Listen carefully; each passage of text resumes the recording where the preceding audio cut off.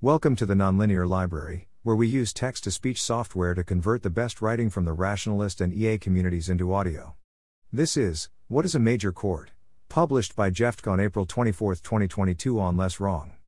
In the discussion on my minimal chords post, someone commented, I have no idea what any of this means. What is a chord? What is a major chord? What is a note? What is a first, fourth/fifth note? Is there a 65th note? What is a scale? What is a major scale? What does it mean that a note is of a scale? What does it mean that a chord uses a note? Is there a difference between a chord using a note of a scale and not of a scale?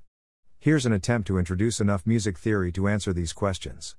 We hear changes in air pressure. If those changes are rapid enough and consistent enough, we hear them as pitch, frequency. We can talk about these in terms of how many changes we get per second, which we call Hz. For example, a pitch could be 100 Hz or 500 Hz. When we say a pitch is higher or above another pitch, we mean more changes per second. 500 Hz is higher than 100 Hz. A note is something that gives the impression of being a single pitch. For example, what you get when you play a single key on the piano, or pluck a string on a stringed instrument. Many instruments can only play one note at a time: trumpet, flute, saxophone. The standard notes used in Western music differ in pitch by a factor of the 12th root of 2, 1.06x. This means that if you go up 12 notes, which we call half steps, confusingly, your pitch doubles. The 12th root of 2, multiplied by itself 12 times, is just 2. Two notes whose pitch differs by a factor of 2, x, 100 Hz and 200 Hz, are said to be an octave apart, and sound almost like the same note. We give notes that differ by some number of octaves the same name, x, c, though when we want to be specific about which octave we're talking about we can append numbers. C1 at 32 Hz is an octave above. C0 at 16 Hz. A scale is a set of notes from an octave.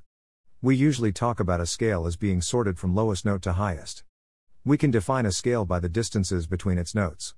Perhaps the simplest scale, the chromatic scale, would be to go up by one note each time, playing every note, 111,111,111,111.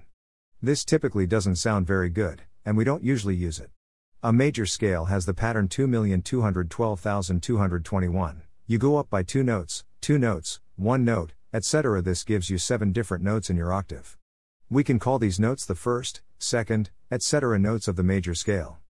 We typically don't talk about 65th notes because they would be way too high. We name the notes with the letters A through G, which is only 7 options for 12 notes. Each letter refers to a note that is 1 or 2 notes higher than the previous. For example, if we have the notes A, B, C, to go from A to B we go up 2 notes, while from B to C we go up 1 note. To refer to the note we skipped when going from A to B we can say A hash, a sharp, which means start at A and go up 1 note, or B flat, which means start at B and go down 1 note. This is all very silly, but it's what we're stuck with for historical reasons. If you start with C and go up through the notes of the major scale, you will use the 7 named notes, C, D, E, F, G, A, B. A chord is multiple notes played at the same time. The chords I was talking about in my post were triads, which means they are 3 simultaneous notes. A major chord is notes 1, 3, and 5 of a major scale. A minor chord is the same, but the middle note, 3, is moved down 1 note, which we call flat or minor. You can also skip the third and play just notes 1 and 5, open fifths or power chords, which I do a lot. On mandolin, a key is the combination of a scale and a starting note.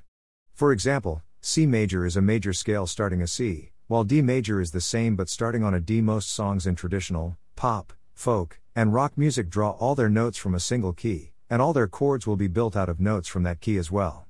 Comment via Facebook. Thanks for listening. To help us out with the Nonlinear Library or to learn more, please visit nonlinear.org.